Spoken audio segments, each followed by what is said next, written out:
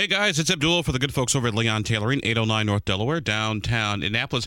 You know, that young person who graduated college this past spring and is now getting ready to go get that big job? Well, here, guess what? Get over to Leon Tailoring and check out their career services division. They've got lots of good professional attire, reasonably priced for both your young men and young women who are getting off into that world of work. Hey, they graduated, they did all the interviews, now they got the big job coming up, so make sure they look the part. Leon Tailoring, 809 North Delaware in downtown Indianapolis. That's Leon Tailoring, 809 North Delaware, downtown Indianapolis. Ask any question that you might have, which I think you probably do. Initial thoughts on the child care bill that just came over from the Senate and the reading proficiency bill that already been amended. It's on the Senate third reads calendar, probably come over to the House this afternoon. The child care, I think, had pretty overwhelming support. I haven't really, I'll be honest, I haven't looked at too in depth here the Senate bills, but I think it had 48 yes vote, which sounds like 48-1, pretty good, strong indication of support there. So happy to take a look at that as well, including the third grade reading test score. Now, and I don't know what if there's some things in there with regarding holding kids back. I'm going to be interested to see what their data says. The data that I've seen says that's not a great idea. So we'll just have to take a look. I'll be anxious to see what those bills What are have to say. What are your thoughts on Representative Jim Lucas flashing his gun the other day? Well, look, the Statehouse is, as we like to say, is the people's house. And anyone that comes into the Statehouse to speak to a legislator, testify on bills, whatever their purpose is to be here, they should always feel welcome and not feel threatened. This was particularly troubling because he was talking with high school students. We've always talked about trying to get more young people involved in government, in the political system, and for a lot of people, particularly young people, guns are scary. They've grown up with shootings in high schools and violent all around them, and so to have someone flash a gun as part of a conversation is poor taste, and unfortunately, it's a signal to the kids that maybe you're not welcome here, and that should never happen in the Statehouse in the state of Indiana. Speaker Houston said he expressed his dissatisfaction over that to Representative Lucas. Do you expect that's going to be the end of it from their side? Do I expect it what now? That's the end of it from their side? Oh, I don't know what he has in mind. I've talked to the speaker about it yesterday. Representative Arrington, the kids are from Muncie. So she, asked for Representative Lucas to at least apologize to those kids. So that's at least one first step that he could do, certainly. But a member of the Republican caucus, so the speaker will have to decide going forward.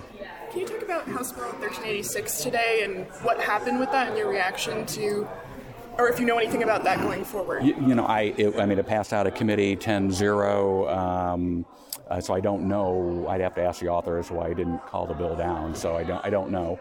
But I do know it was an opportunity for us to put some ideas going forward with regard to the Medicaid issue, and he didn't call it. Now, sometimes we've seen other amendments that have been put forth that have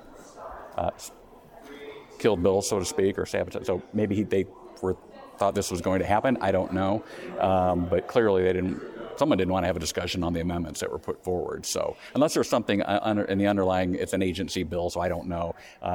We certainly pass bills out of here that are not 100% how they should be written, and they'll fix them in the Senate. We've all heard that before. So if there was one or two things that were wrong, it certainly could have been fixed in the Senate and called it down. We could have had a thorough discussion on these amendments. Are you intending to... What's that? Is that typical for an agency bill, like this kind of action today, where there's some questions about it doesn't move forward as quickly or smoothly? Is it what now? Is it typical for this to happen? Usually not. That's why I was surprised by that. That usually isn't the case.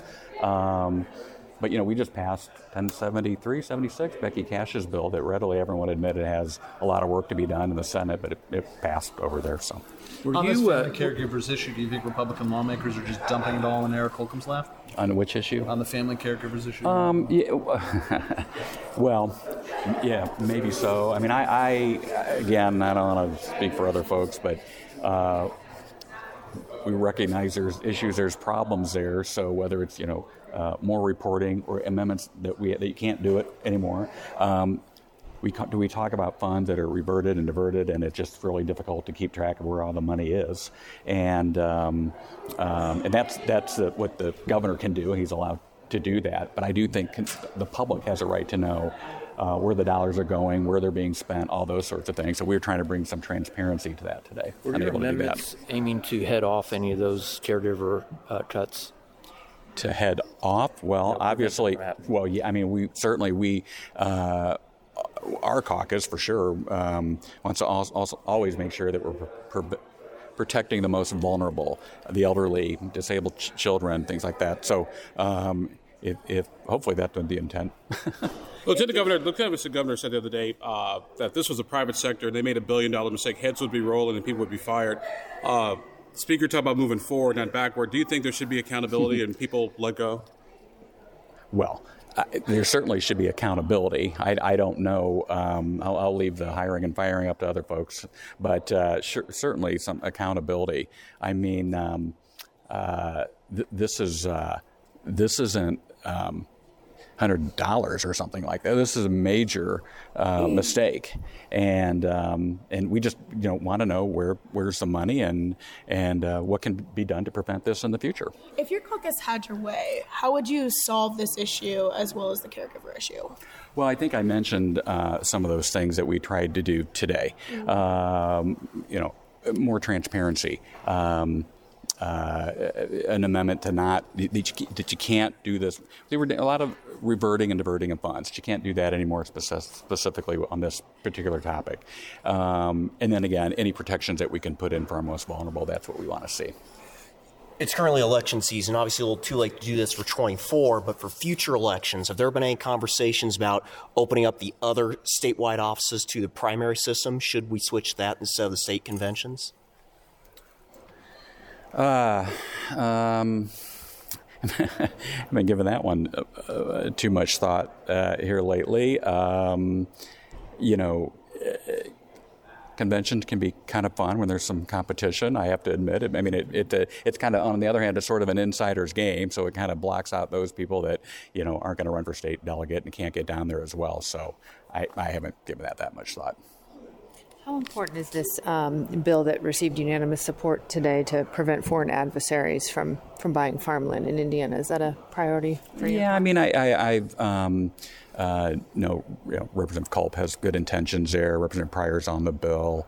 I think there's going to be probably some more discussion with regards to foreign investments. I think there's some bills in the Senate that might be coming over there. I think some of the universities have some concern with that. So we'll just keep looking at those things as we go along. I don't always like sort of the kind of knee-jerk reactions to things too. I think we also have to continue to vet these bills through as much as possible. Doesn't that violate the Commerce Clause, though, that basically says that only the federal government has the authority to regulate who can own land in Indiana, and states can't do that sort of I guess thing? we'll let the courts figure that out. They can hire you, Abdul. They can figure that one out. Con Law 101. Yeah, exactly. So, okay. Thank you, everybody. Thank you. This podcast was produced and edited by Chris Spangle and Leaders and Legends, LLC. If you're interested in starting a podcast or taking yours to the next level, please contact us at leadersandlegends.net.